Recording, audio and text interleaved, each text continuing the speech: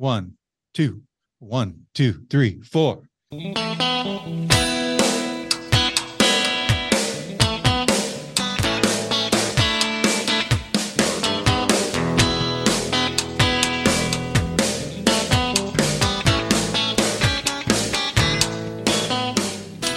Hello, everybody, and welcome back to the Surely You Can't Be Serious podcast. Are you guys ready? I'm ready. It feels so good to be here with Mr. Jeff Johnson. I am all fired up. I got my salt and a little lick of lime. And whether you want a lover or a friend, we have the tools to satisfy.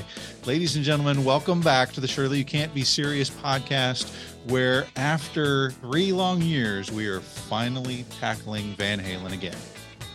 How's it going, Jeff? It is going great, guys. Thank you for having me. I always appreciate any opportunity I get to talk music. Most of the time, it's always movies or TV, but I love talking music, so I appreciate, especially one of my all-time favorite bands. Jeff, tell us a little bit about the Film by Podcast. As far as what we do at A Film by Podcast, me and Brad Kozo, my co-host, we basically wax intellectual about our favorite directors, their underrated hits, and what we love about them. Kind of started us off, and then we kind of led into a couple smaller limited series that we had some fun with. 1986, we covered a lot of fun movies. Obviously, you guys were a part of that. We're in the middle of 1976, which Dee joined me for the very first episode when we covered Outlaw Josie Wales. So that was a fantastic time. Thank you, Dee. We like to have a good conversation about movies and the directors that we appreciate. So we are here today to talk about Van Halen's OU812. It was their second album with singer Mr. Sammy Hagar. Came out in 1988. This is a part of our Summer of 88 series, and we are comparing it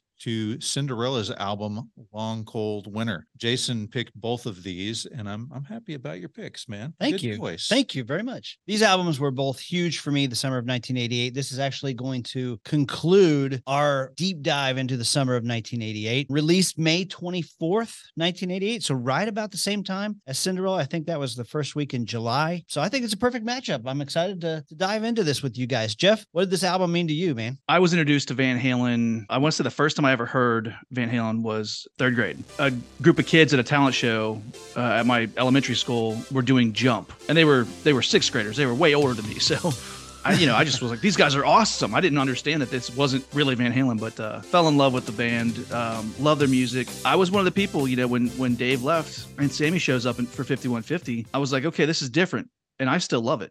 So this being their second one with Sammy, I feel like this one kind of solidified that Sammy was here to stay. He could handle the job, and we had Van Halen again. What about you, Dee? What do you think? This one is another album that I didn't own. Both of these albums were albums I didn't own in 88. I think I've kind of mentioned before, 88 was the time that I was starting to learn how to play the guitar and started to listen to all the music from the 70s. And so I wasn't buying a whole lot of albums in 88. I think the last new album that I bought in 88 was Poison. So I got introduced to some songs that I hadn't heard before when I listened to this album, and I'm excited to talk about it. Awesome. So this is the summer I turned 15. I'm not quite driving yet, but music is very important to me.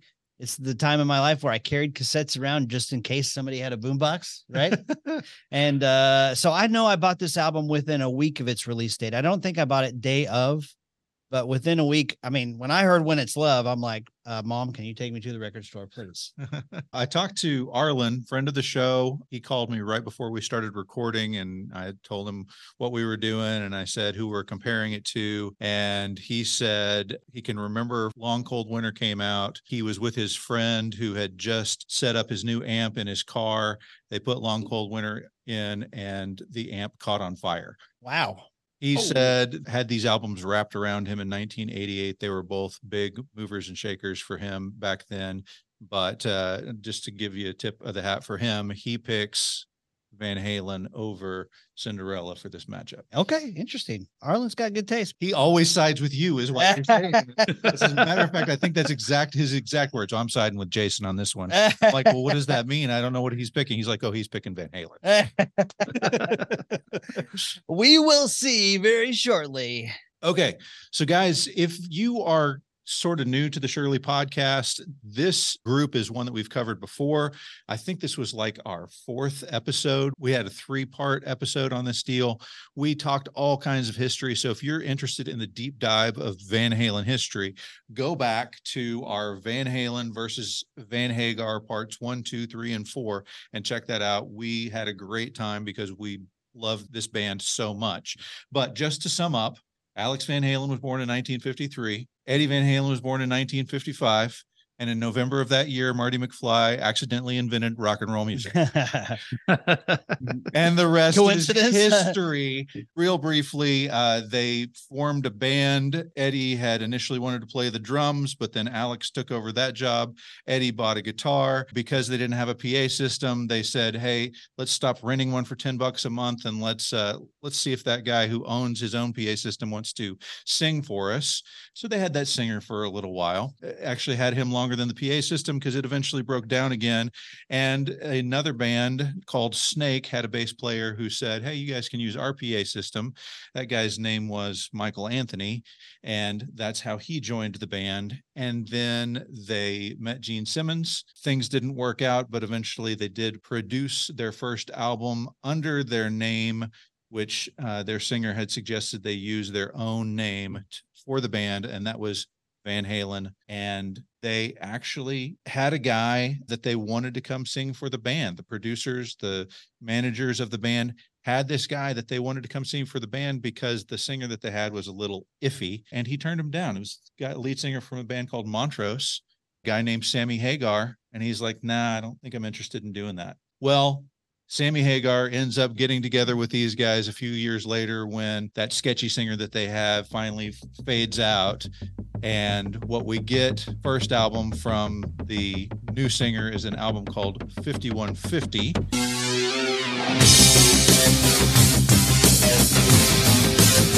Which has an entirely new sound. And then this, the album that we're here to talk about today, is called OU812. Okay.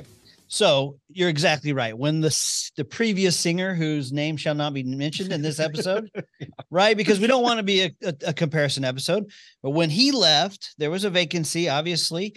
And Eddie's a car guy. Sammy's a car guy. Their car is in the shop.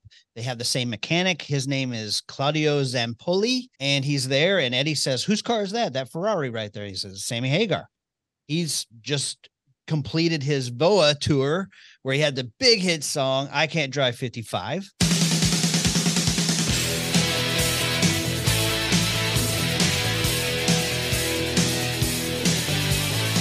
And he said, why don't you call him up? He's available. You need a singer. He's a solo guy. Why don't you call him? Sammy had just finished his tour. Eddie calls him up and says, hey, let's jam. Maybe you can join Van Halen. Sammy's like, dude, I am burned to a crisp. I can't do it right now. Let me rest for a few days and I'll call you back. And so ultimately they got together. When they met up, Sammy said the studio looked like a bar that had never been cleaned before in like 30 years. Said there were cigarettes everywhere. It smelled terrible. There's trash and pizza boxes. And he said they were both just drunk as skunks. And then when they started to play, magic happened.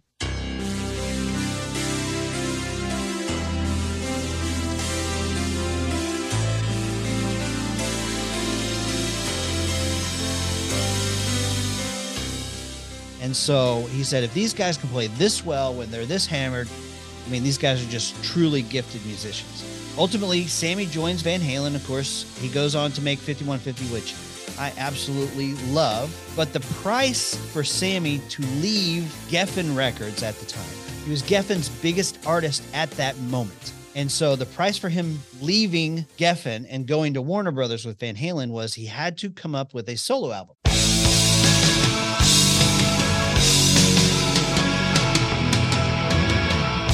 Which a lot of people forget, Sammy Hagar dropped the solo album between 5150 and OU812 called I Never Said Goodbye. And it actually had a hit song called Give to Live and another one called Eagles Fly. Right after Sammy finished his tour pushing his solo album, the brothers Van Halen have been working on tunes. He flies back home and immediately they pick him up at the airport. They say, hey, good to see you. Check this out. I want to play a song for you. And he said, magic came through the speakers that day. And we'll talk about that song in 2 songs. When OU812 comes out, it's May 24th, 1988. Now, the interesting thing to me is the timeline here. Okay. They are recording through April of 88. It drops May 24th of 88. They've got no time to shoot a video. Their first single has no video. It drops May 24th. Then they go on to the Monsters of Rock tour May 27th.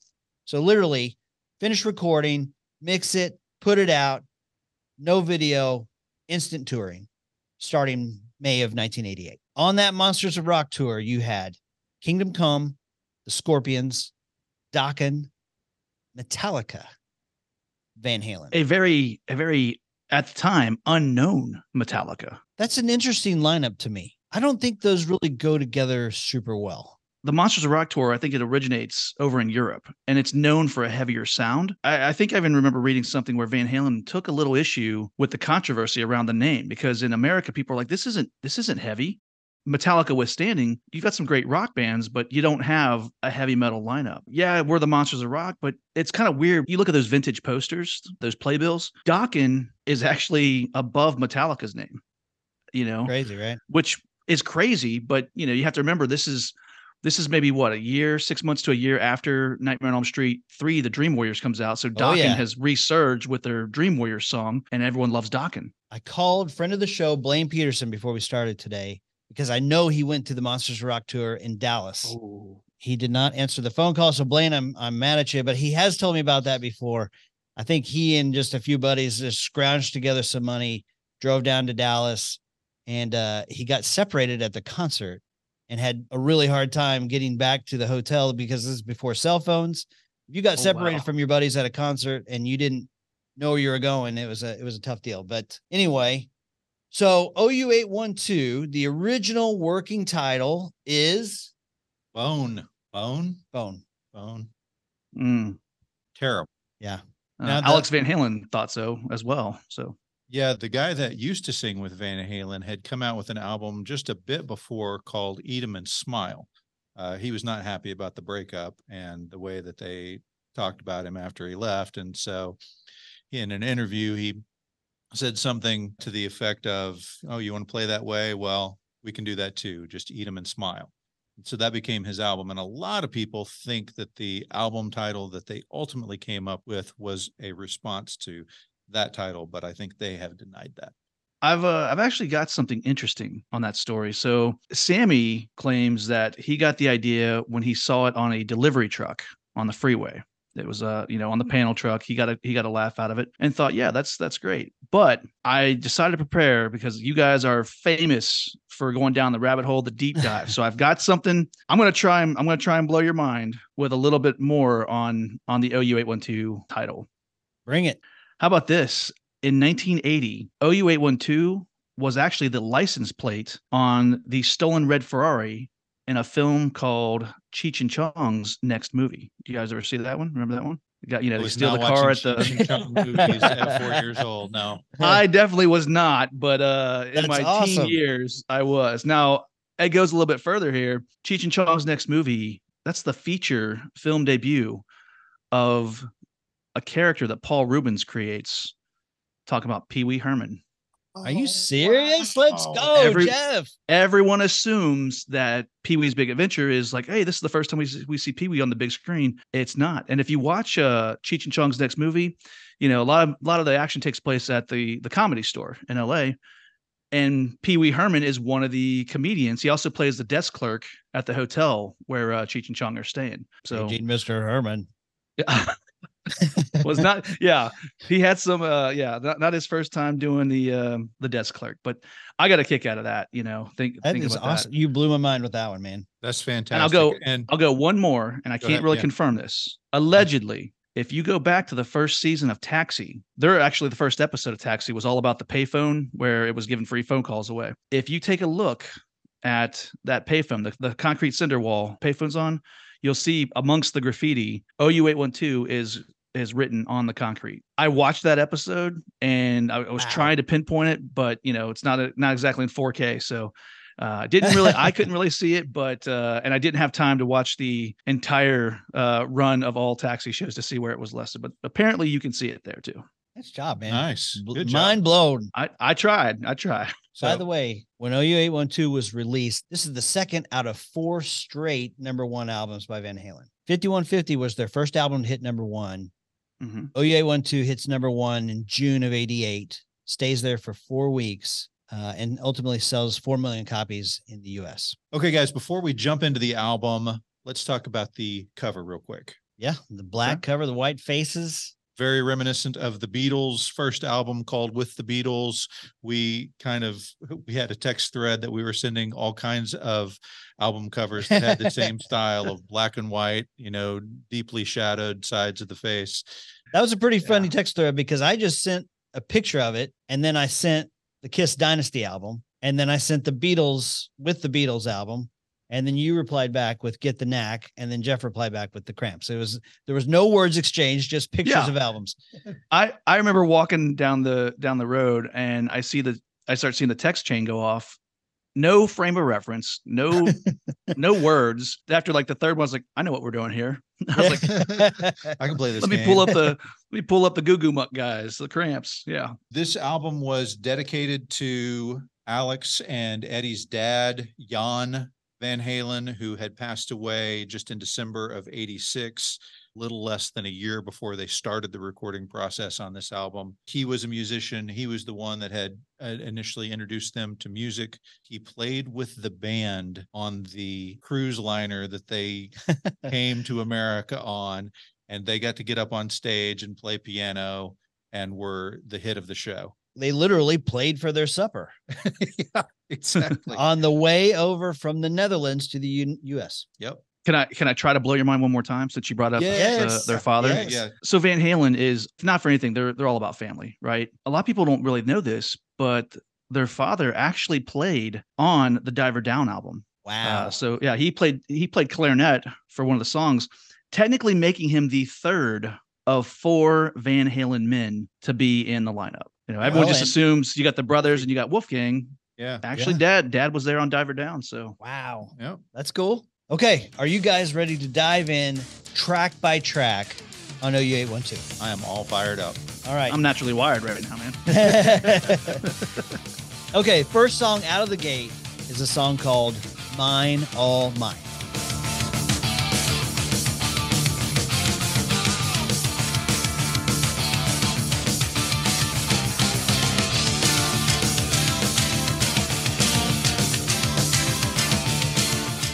Okay, so if you've just bought this album for the first time and you push play and you're listening, you're suddenly confused because the tracks on the album were listed in alphabetical order instead of the order of the songs on the album. And so you're like, wait a minute, this doesn't sound like the right song.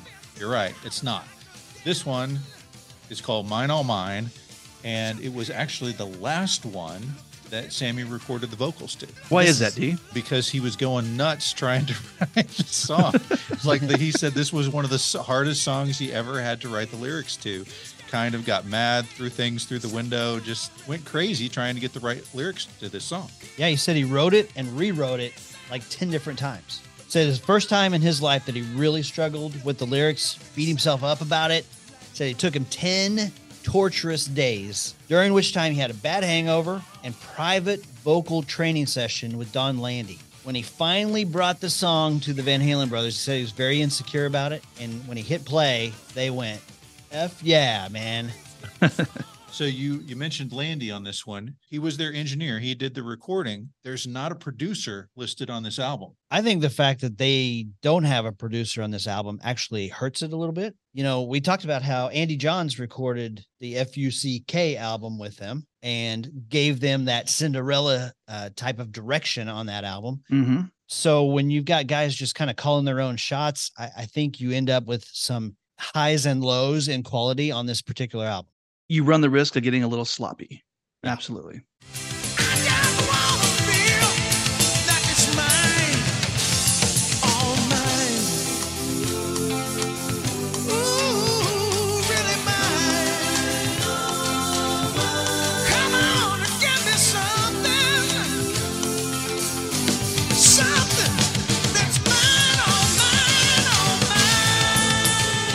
This song, Mine All Mine, is Sammy Hagar's favorite Van Halen song. Wow. Just I That surprises me. maybe not favorite is the best word. I did see that. But I think maybe proudest moment lyrically for him. Okay. That I could see. I'll tell you one thing I would love to hear. If there is a world's biggest Van Halen fan, it happens to be my best friend and co-host at a Film By podcast, Brad Kozo. I told Brad I was going to be on here. He was obviously just, envy, jealousy, He's like, "What? You're talking?" I was like, "Hey, man." You? I got the call. So we were talking about the track. So, and he goes, I would love to hear the original version of Mine, All Mine. And I was like, "What are you talking about?" And he's like, "There is a much heavier version that exists that's never been released." I was like, "Well, where is it at?" And he goes, "Well, it's locked away in Alex Van Halen's vault, I guess. Maybe someday they'll release it on a remaster or something like that." But, we were talking about the Monsters of Rock tour and how they aren't like a heavy metal group, and especially with Hagar, they get, with Hagar, they got a little softer, like the music, the ballads start showing up. So anytime you get an opportunity to think like there's a heavier version of a Hagar Van Halen song, I would love to hear it. The drums, the start of the song, the drums coming in, that lends itself to a heavier, thrashier metal, if you will. I thought it was a great intro to the album. The song itself is not one that wowed me, but I thought just the intro to the song was a great way to like jump in, give it good, hard beat right out of the gate. I thought that was a nice touch. What'd you guys think of the song? I think it's middle of the road. I think it's good, particularly on this album. There are great songs. There are not great songs, and very few kind of in the middle. But I think this one's good, but not great. I think I'm going to agree with D. Great music in this one. I don't know that it really tells a story though. The lyrics, I can understand why he rewrote it 7 or 10 times. The lyrics are kind of a little all over the place. I don't really follow it. You know what I mean? So yeah, I would say middle of the road. It's not a bad way to open the album. I would have picked a different song to open the album, which we'll get to in a couple tracks, but overall I still like it. Mine, all mine.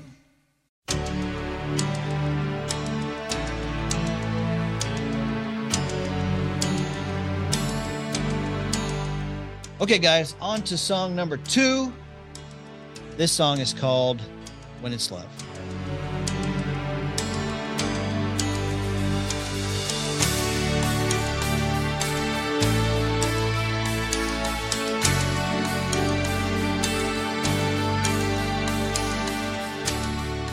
So this one jumps out at me, and the thing that interestingly jumps out at me first is this really cool echo effect that happens throughout the song. It's like this slap back click that I don't think I've ever heard on any other song.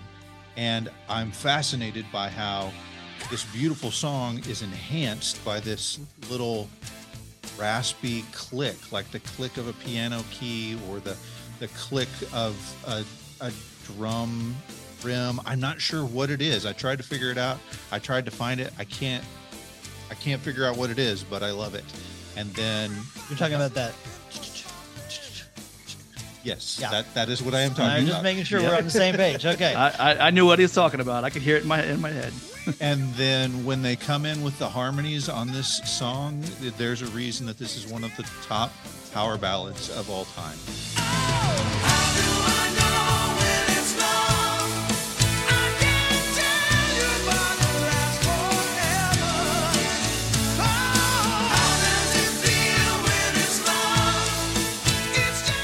Too beautiful to turn it down. When you talk about radio-friendly hits for Van Halen, this ought to be the first one that comes out of your mouth. It's the pinnacle, right?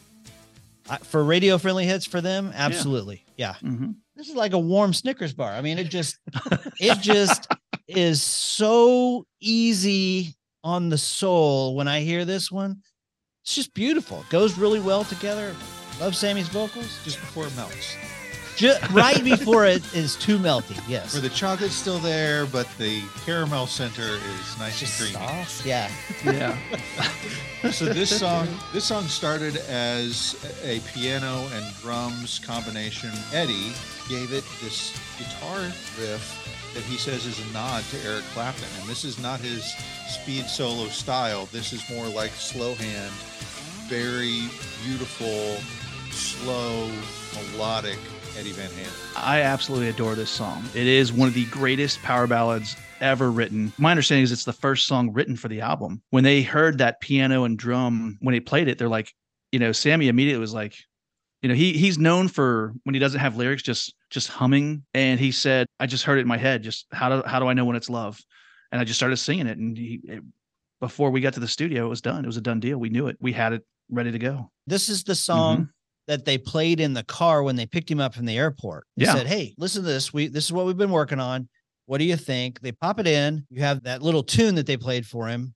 And the lyrics just fell out. They pick him up at the airport. They say, hey, man, we got to play something for you. We kind of stayed up all night doing this. And he jokingly takes offense. He's like, you guys started without me? Come on, I'm in the studio yet. But he fell in love with what he heard, just like the rest of us. It's such a beautiful song. Second single, released June of 1988. This is the first video with Sammy in the band. No videos from 5150. The first single from this album gets no video treatment, which I found out the reason why. You know why? No, tell me. Warner Brothers didn't like to pay for music videos. Mistake. But they got on the train with this album because they realized what a juggernaut MTV was. Little late to the party. This is 1988. It was already a juggernaut in 83. They didn't like to pay for music videos, but they decided, hey, we want to move records this time. And so they upped the ante and paid for this music video. Now then, it's performance-based. I think it's really cool. Sammy is wearing a red suit. And as we know, he is known as the Red Rocker.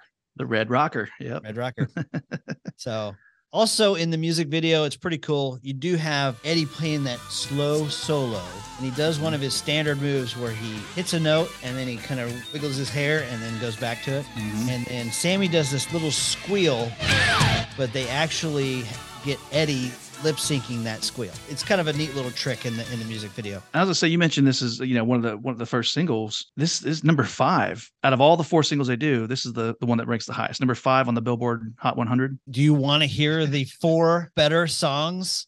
If that wasn't a softball loss, I don't know what was. Listen, I'm a fan of the show. I know where Jason goes with these kinds of openings. Yeah, I want to know what's better. What 4 options are better than When It's Love? Because I'm ready to fight on them. Okay, so this reaches number 5, as you said, September 10th of 1988. Here we go. Number 4, Monkey by George Michael. That's interesting. That'll come up in a minute. Okay. Really? Yeah. Really? It will. Okay. All right. Okay. I like that song. I'm a big fan of the Faith album. I don't think that's a better song than When It's Love. Not at all. Not a chance. Okay. Number 3, Perfect World by Huey Lewis and the News. I don't even remember that one. I love Huey Lewis and the News, but that song is not better than this song. Number 2, Simply Irresistible by Robert Palmer. Okay, now that's a big one. It's a huge song. You've got the girls in the swimsuit and playing the instruments behind him, and they kind of upped it from the Addicted to Love video. And then finally, number 1, Sweet Child of Mine. Okay. Huge song, summer of 1988, and continues to be a classic. I can see that. Okay, one more thing on the video. Sammy does not see himself as an actor. Doesn't like acting, and he doesn't like lip syncing. Like, that is not his thing. So he doesn't like to lip sync. So when he does these music videos, he just belts out the lyrics, right? He belts out the words and he just sings. Well, when he was recording this video, he sang so strong that he blew out his voice. And they had to actually cancel a concert that they had set up. Suffering for your art, but maybe a little too much. Yeah. So this was the second single released from the album. The B-side to this one was Cabo Wabo, which we'll talk about here in just a second. Yep. But, I mean, that's a worthy song to have on your B-side. I can't believe that was on the B-side. That's surprising that's a B-side. It didn't get released as a single, so, I mean, that's the next best thing, right? Yeah. Yeah, I guess so. Smart. Okay, song number 3. This song is called AFU, Naturally Wired.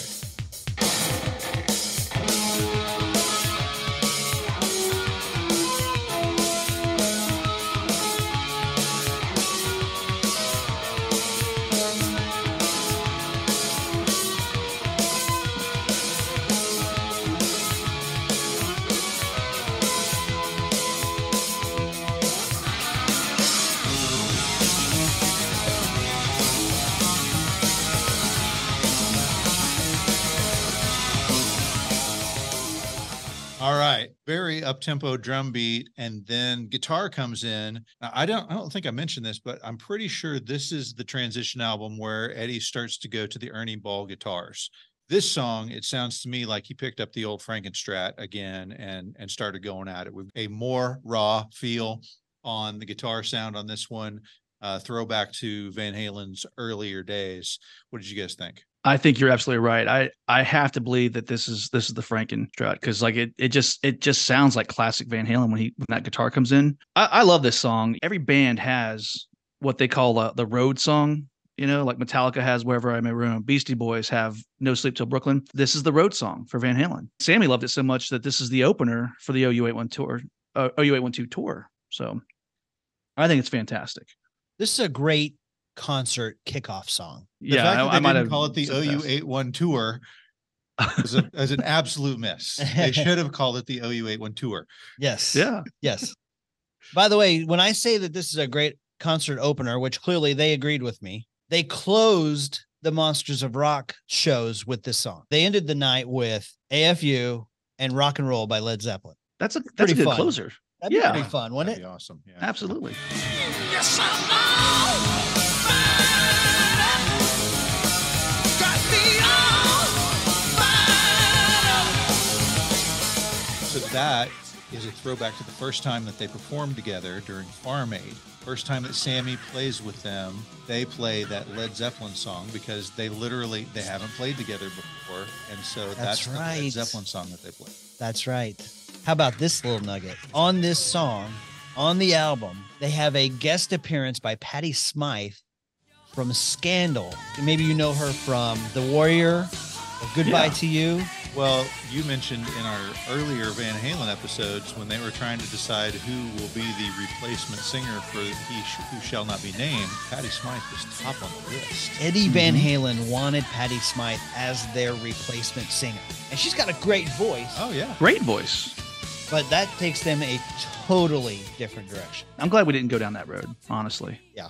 While I was preparing for this episode, I read Sammy's book called Red. Mm-hmm.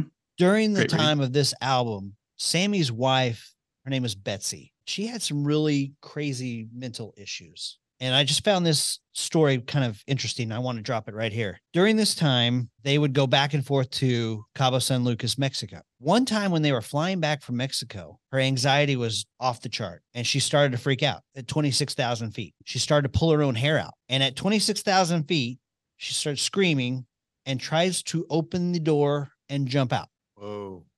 So this is kind of what is going on with him during this time. I mean, he's transitioned. He's in a fantastic rock band, and they're got the #1 album in America, and his wife is going crazy. This song was actually inspired by a very bad show they had. There was a stage fire.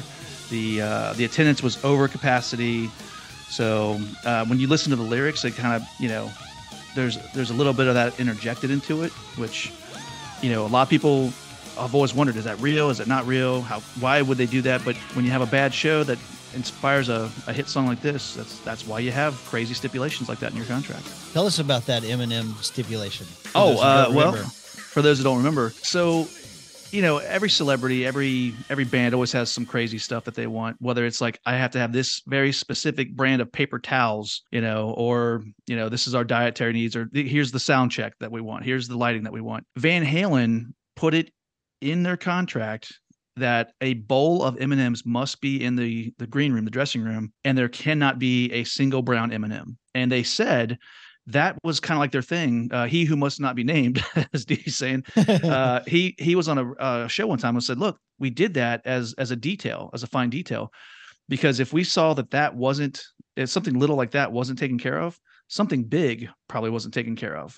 And then we would stop everything and then triple check all the lists and go through and stop everything because it was in their contract. If that happened, they could walk away and the promoter would have lost hundreds of thousands of dollars, maybe millions. So you think when you hear stories like that, you think, man, that's just rock stars being crazy and foolish. But for Van Halen, it's a very small, minor detail that they snuck in there just to see, is this guy reading everything that we're asking for before he signs on the dotted line? So I think it's brilliant.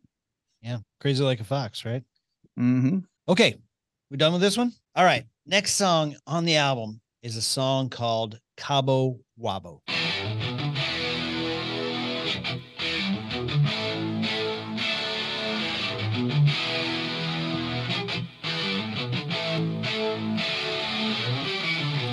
I've been to Rome, Dallas, Texas. Man, I thought I'd seen it all. Around the world, searching every corner. Man, I thought I'd hit the wall.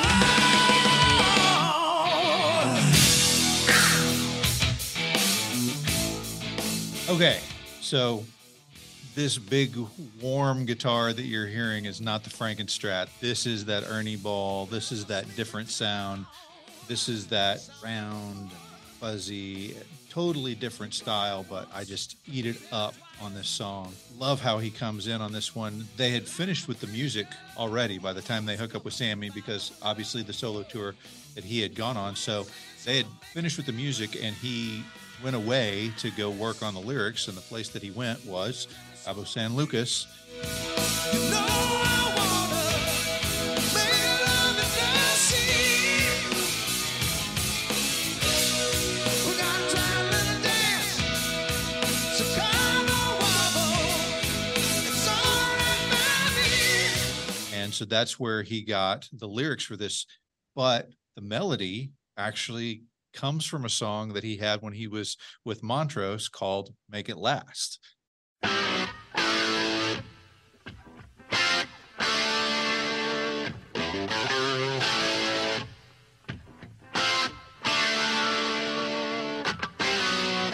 Well, I remember when I was 17, my father told me, pick your So he's not even trying to hide this. He's not Absolutely even not. trying. Total thievery, right? Jason, if you're stealing from yourself, it can't be theft, right? So Good point. Yeah. I got to give a little shout out to Sammy Hagar at this point. Okay, so Jason and I are both from Oklahoma. We were both living here in 1999.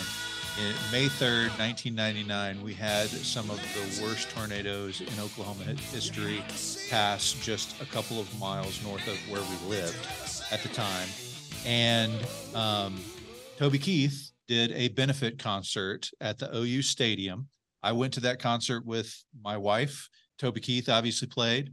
Willie Nelson came out and played. A lady who became our very dear friend named Kelly Coffey, who was a big country singer at the time. She played. And then Sammy freaking Hagar came out.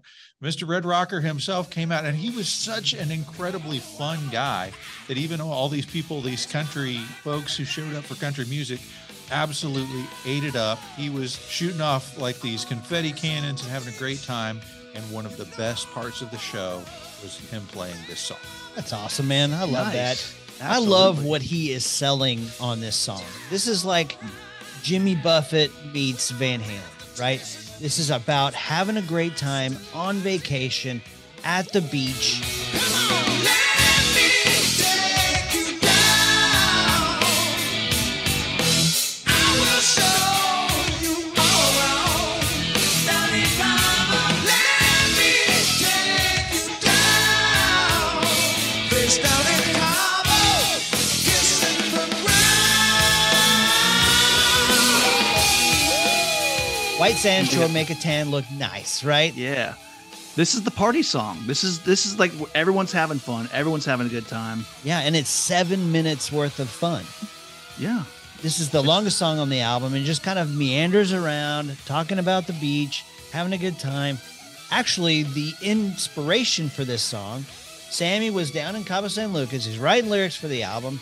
He's driving around. He's going to breakfast one morning, and he comes around the corner. And he almost takes out like a pedestrian who's walking across the street, who's drunk as a skunk. Mm-hmm. And he said to himself, he's like, that guy is doing the Cabo Wobble Yep. because he's drunk. And so he shortened that to Cabo Wabo. And then, of course, that goes on to become the name of his nightclub that he establishes with the Van Halen brothers Mm-hmm. in Cabo San Lucas. And also his tequila. his world-changing tequila. Yeah, it's His yeah, I mean his he wonderful, references, delicious tequila. references the mezcal and the worm in this song, which then inspires him to start his own tequila company. He drinks mezcal right from the bottle, and the guave worm is mine, all mine. Hey, I got my salt and my little lick of lime ready to go. We drink the sky right from the bottle. A salt shake, a little lick of lime. Right before you got on with this, Jeff, I was watching on YouTube. MTV ran a contest, and I love mentioning these MTV contests. It's just fun to remember those. Anyway, they had a contest. 10 winners would have won a trip to Cabo San Lucas, and they got to spend the week down there and get to open the club. That was April of 1990. That was the opening for the Cabo Wabo Cantina. What an awesome time that would have been. Wouldn't that have been great? I would have loved it. I've been to Cabo Wabo in Las Vegas. Oh, you have? Is Cool. Yeah, I've been there a couple times. I have had one too many cervezas, maybe a little too much tequila there. But that place, if you ever in Las Vegas, that is the place to go to. It's a lot of fun. He's known to show up every now and then and perform a set. So I've not caught him there yet, but anytime I'm in Vegas, I'm like heading to Cabo Wabo. I love this song. I think it is the second best song on the album. This is definitive Sammy Hagar to me. Right after I Can't Drive 55, this is the next song in line that says Sammy Hagar. I agree. Curious to see what you're saying is the first, but I'm with you on that. Okay, so that's the end of side one. Hit stop on your tape player, kick it out, flip it over for side two. And the first song on side two is Source of Infection.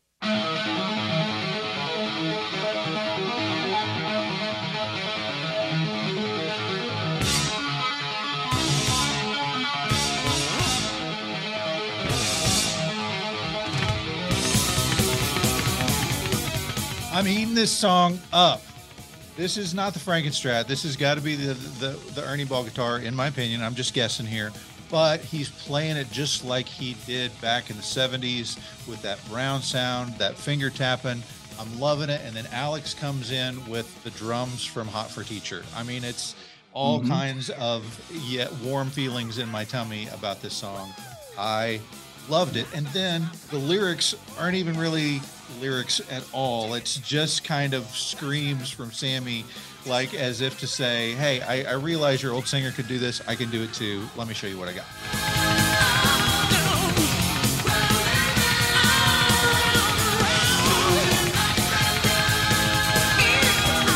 I love how this one starts. It's definitely the Hot for Teacher drums. Eddie is absolutely shredding on this thing. And musically, it is fantastic. It's weird when you think about the inspiration behind it, but still, I think it's awesome. Absolutely love this one.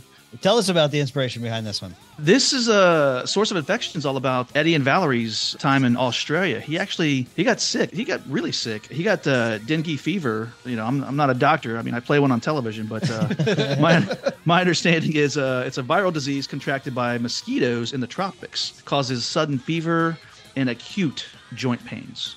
So to take something like that and turn it into a song like this it's wild. He'd been married to Valerie Bertinelli for 7 years at this point. They go down for their anniversary, and this is what happens. But hey, you get a pretty kick butt song out of it. What do you think of this song? Well, Sarah? I can see the skepticism on your face. No, it's okay. Far be it for me to critique Eddie Van Halen on anything musically, but this is one of those songs where I think a strong producer would be like, all right, guys, this is a lot of fun. You guys are kind of screwing around, but this is just you guys screwing around in the studio. This seems a little bit sloppy for me. It's not a skipper, but they can do better. You know who agrees with you? Eddie and Sammy. Eddie and Sammy. This is Sammy's least favorite. They regret the whole James Brown spoofing that they were doing with the owls and the hey, and you look at the lyrics, the ones where he's not like bebopping and scatting, and it's a little politically incorrect. And because of that, they're Sammy, in retrospect, they're not happy with it. Yeah.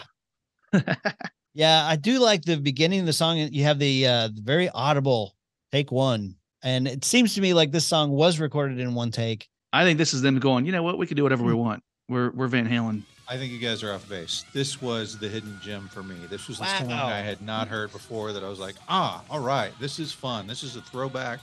I'm digging it. I really, really enjoyed this song. So I'm sorry, you guys are just wrong. Okay. Sammy, you're wrong. You and Sammy and Eddie, all wrong. All right, moving on to the next song on the album. This one is called Feels So Good.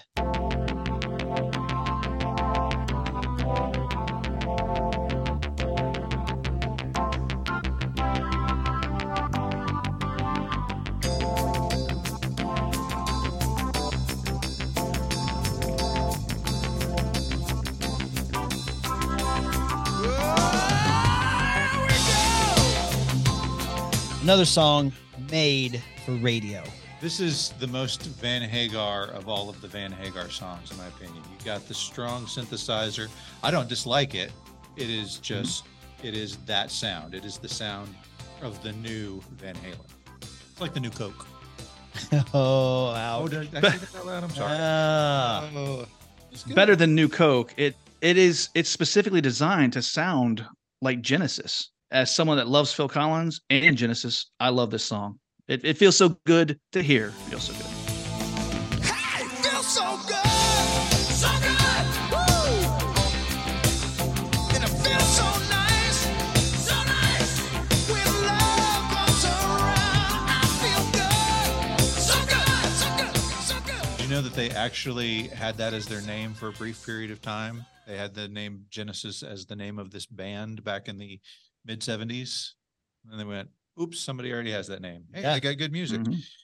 Hey, I love that this is modeled after Genesis because I too love Phil Collins and Genesis. Yeah.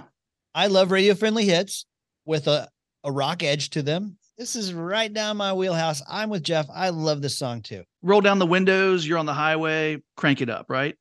Yes, right after Cabo Wabo, this just makes you Mhm. feel good. Now, I know this song has been divisive among Van Halen fans, okay? Is it a cheesy radio-friendly love song? Yes. Is it super catchy? Yes.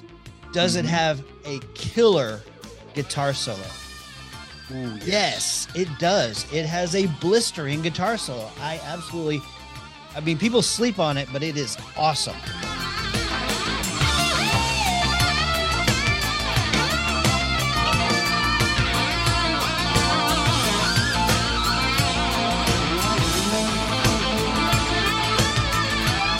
Feels so good, so good. Yeah, I'm going to go ahead and disagree with you there because and not that I dislike the song at all. Love the song, but the guitar solo performed by 90% of the musicians in the world at that time, yes, it would be screeching. Performed by Eddie Van Halen, it's okay. It's nothing compared to many of his other solos. Jeff, he's off his rocker. Wow. He does not feel so good about this. I don't feel so right. Hey, this was the fourth single off the album, fourth and final single. Reached number 35 in the Hot 100.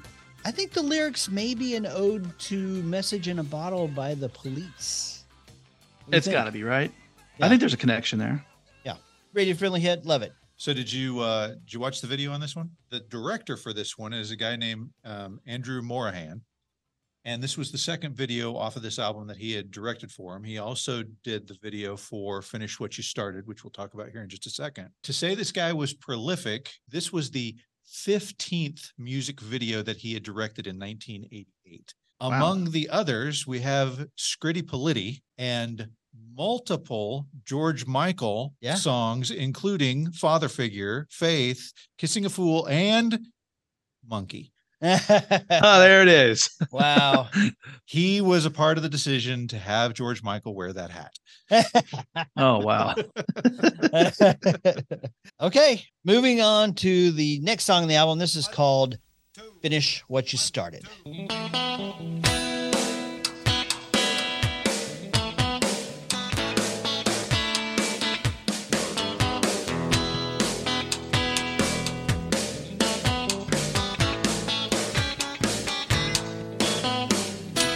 Come on, baby.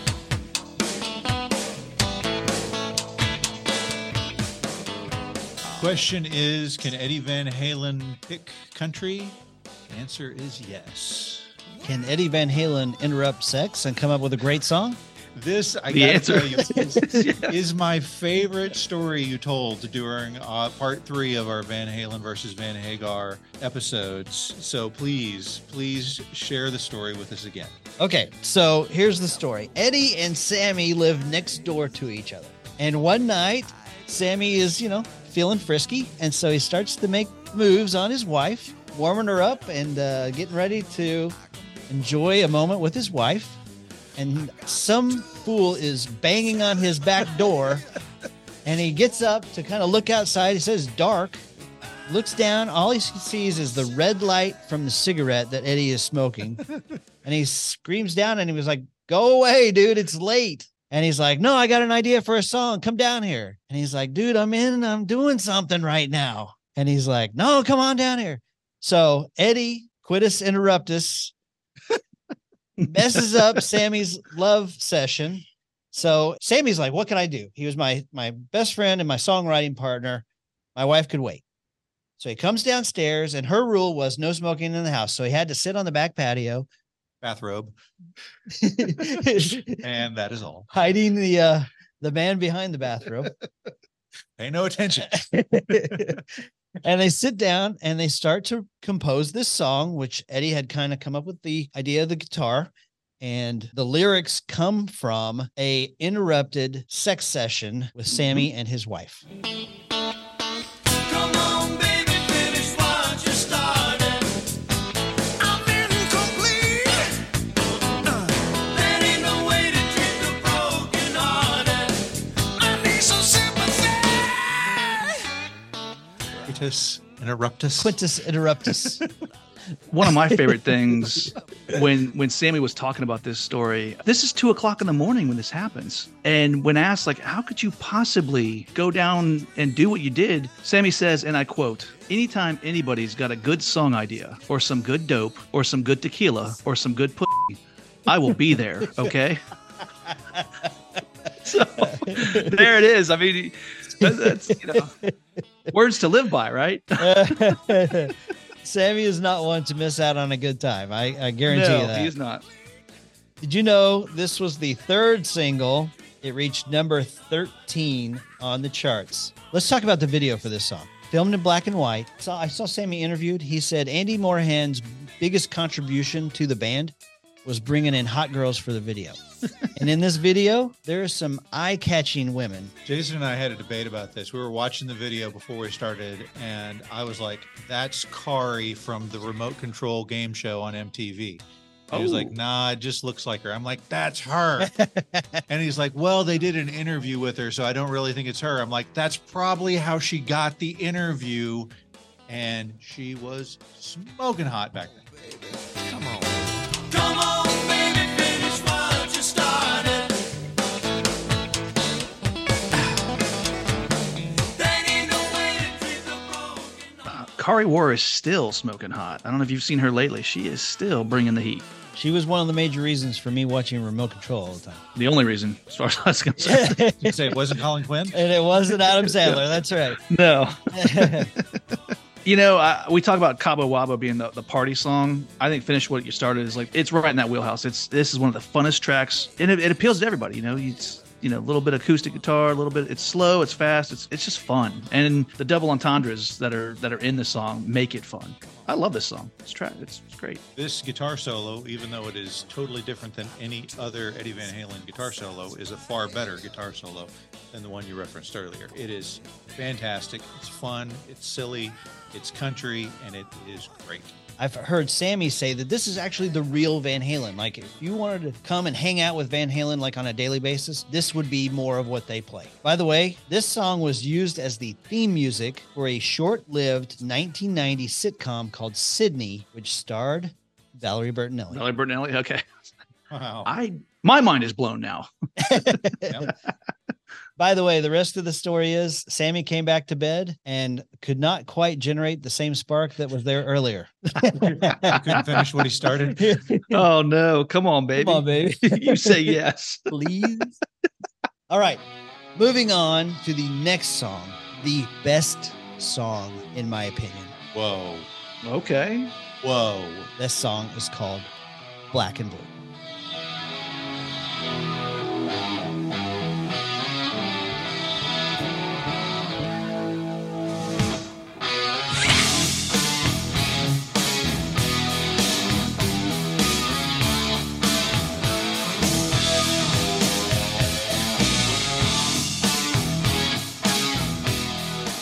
What do you guys think this song's about? I know exactly what it's about. Flip and slide, push it in. You've got the rhythm. This is Coitus Uninterrupted. Yes. This song, I cannot listen to this song because of our Van Hagar episode without thinking about strippers.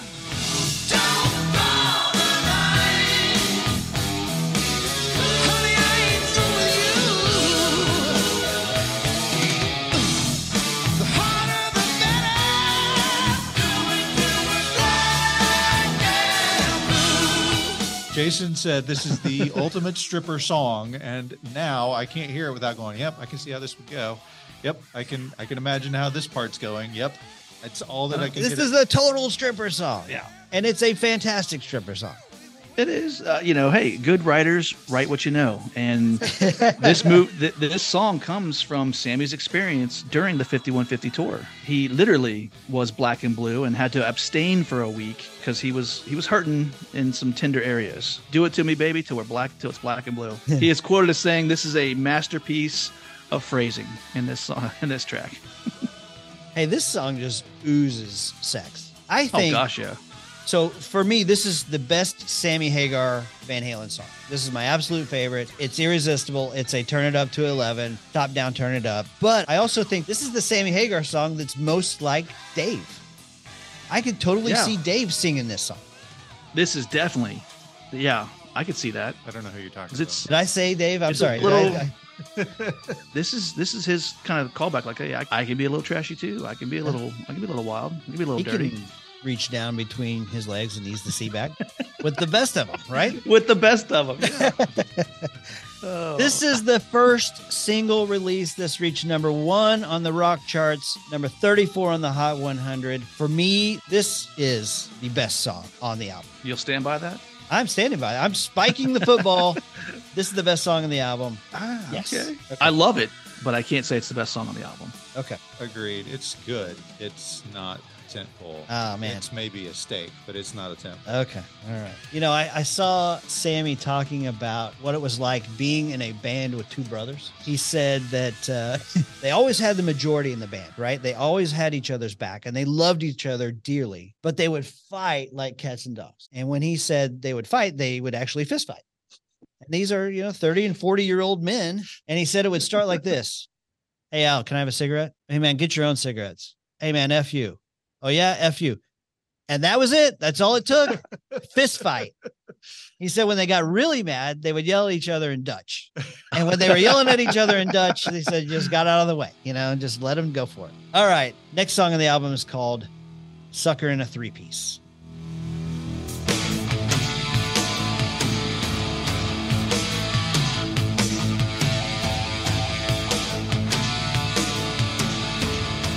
So this one is, again, a throwback to the sound of early Van Halen. Very, very much so. However, does not hit me in the feels the way that the others do.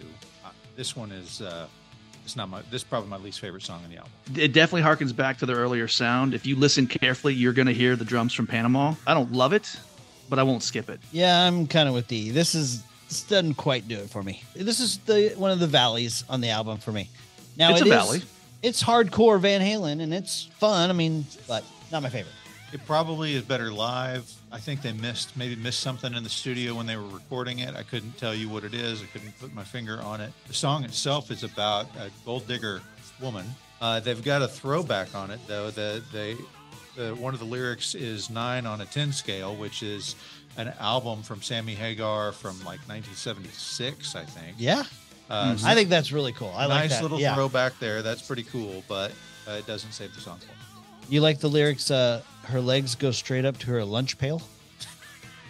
This is Sammy trying to, we talked about this with Black and Blue. He can be dirty with the rest of them. I could see this being a track that that they would have played with the former frontman based on some of the lyrics.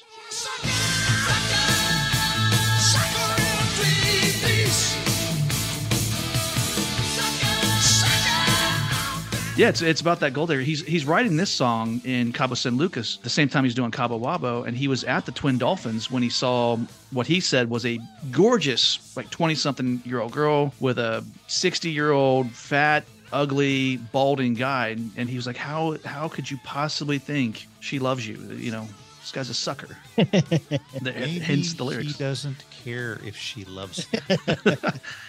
Maybe he just thinks it feels so good. Yeah. Maybe he just wants to do it till he's black and blue. Yeah, I saw that story that he saw her poolside and was knocked over by her beauty, but when he saw the person she was with, that guy's a sucker. Okay, so that actually takes us to the end of the cassette tape. Yeah, if you had the cassette or the vinyl, that was the last song that you got to hear. But if you got the CD, which you could get in 1988, if you got the CD, you got one more song on this one, an encore, if you will, a cover of a Little Feat song called Apolitical Blues. They told me I was jamming now.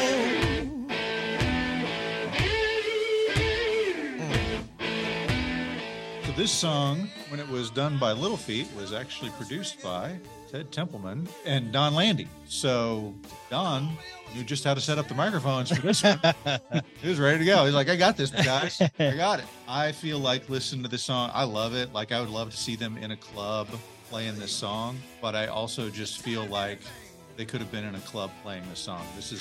I feel like they're like, "Hey, let's throw one extra song in for the CD since we got a little extra time." And they probably did this in one take. I agree with that. I think this is a club-only type of song. Back in the day when I had a cassette player and I had a CD player, which do I want? Is Apolitical Blues worth it? Nope. It's just them screwing around. If they did something else really cool, now that would have been great, but this ain't it. If there's one skipper on this whole album, this is it. If it's up to me, like we talked about Cabo Wabo being the fun party, it's probably about 12:30 or 1 o'clock in the morning when we're doing Cabo Wabo. This song is like 3:30, 4 a.m. when there's like 4 people left in the bar. I hear this song and I immediately see Anthony Michael Hall going, "Fats man, let me tell you about this girl." I just take it off of this album. And it's a good bluesy song. It's fun, but I don't think it belongs on this album. I agree with you. This is the 3:30 a.m. Everybody tip your waitresses. Be careful on the way home. Thanks for coming out. Mm-hmm. Yeah. Good night. This is the perfect song for us to transition into final judgment on these two albums. I feel like this could have been a great song, but they dialed it in. Well, before we 3 do our final judgment, let's listen to Kevin Davis, who was our guest on Cinderella's Long Cold Winter. Let's hear his final judgment between Cinderella's Long Cold Winter and Van Halen's OU812 album. If you're asking me to compare bands, I would have to say Van Halen is by head and shoulders above Cinderella. But whenever you put these two albums side by side, Long Cold Winter is the better quality album. More hits to it, more listenability. It's got a song on the 1988 Makeout list. Got some other songs that are contenders, but OU812 was not one of my favorite Van Halen albums. Probably not even in my top 5. Any of those top 5 Van Halen albums would have blown anything Cinderella could do out. But when you compare Long Cold Winter to OU812, I'm going to give the nod to Long Cold Winter. Well, there you go. I mean, the man obviously is a Van Halen fan who still appreciates that there was a better album. Well, I guess I just tipped my hand. I'll go first. Ooh. On my final judgment on this album, this is not the most lopsided comparison that we've ever had, but in my opinion, is very lopsided. As I mentioned earlier, I didn't own either one of these two albums, so a lot of these songs I was hearing for the first time. To me, Cinderella got that blues feel right, where Van Halen missed the boat like they did with the Apolitical Blues. I like OU812. I think there are several really good songs on the album. It's not the best Van Halen album, And it, even as a big Van Halen fan, it's not even the best Van Hagar album. It's a good album. It's worthy of 1988's success for sure. So my opinion is that Long Cold Winter is far and away the better album of these two albums. Jeff, thank you for guesting with us this week. What is your opinion between these two albums? The big surprise for me when you asked me to join you on this one, again, I'm a huge Van Halen fan, so I thought, well, this isn't going to be fair. But when I turned on Long Cold Winter, it blew me away because it had been probably, I don't know, 20 years or more since I had heard it. And it is, I think it's the best Cinderella album. I mean, you start right off with it's like 4 or 5 tracks right in a row that are just hit after hit after hit. I was loving it, and the whole time I'm listening to it, I'm like, this might be better than OU812. I gotta be honest here. I gotta look at this. So, in the end, it comes down to this for me.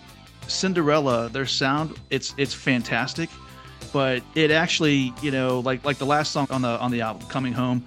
When I listen to it, I'm coming home to the 80s. It is quintessential 80s rock, like big hair rock. And sometimes you're in the mood for that. Sometimes you're not. Meanwhile, OU812, while it might not be the greatest Van Halen album, it's still a great album. And I don't feel like it's dated in any sense. I can hear Cabo Wabo 20 years ago. I can hear it now. And it's a fun party song. Jason, you talked, you kind of said it's like a Jimmy Buffett thing. So for me, it's a photo finish, but I'm going to stick with Van Halen. I'm going to go OU812 as the better album. And it's such a close call because D is right. If you appreciate the bluesy sound, turn on Cinderella because they nail it. But I think Van Halen has more fun. I'm going with Van Halen. All right. So it's 2-1 currently. 2 for Long Cold Winter, 1 for OU812. Thank you for that, Jeff. So for me, I love both these albums. These were very important albums to me in 1988. It comes down to the fact that on OU812, you've got peaks and you've got valleys. And the peaks are awesome. I love Cabo Wabo and I love Black and Blue and When It's Love and I love Feels So Good.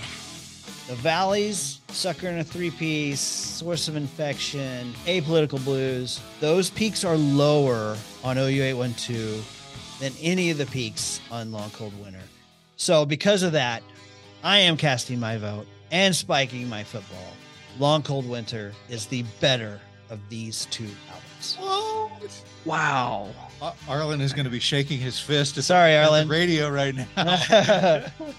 Arlen always sides with you, but he called it wrong. Hey, I love them both, but I gotta call them like I see it. I thought for sure you were lining up on the Van Halen camp with me.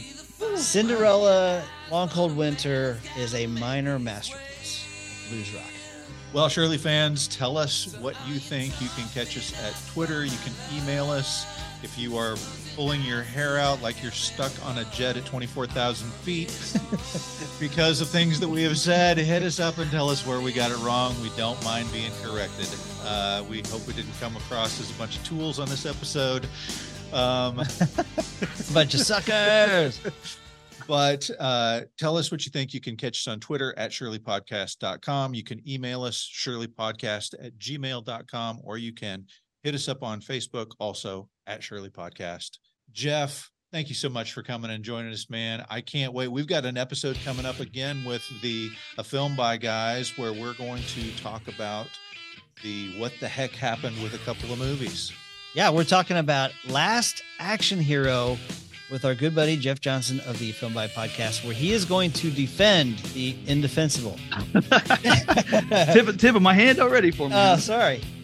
No, you have been firing shots for a couple weeks now about some of those movies, and I'm like, you know what? I'll just wait. I'll state my case when it's time. But yeah, I'm looking forward to that one. That's gonna be a fun debate.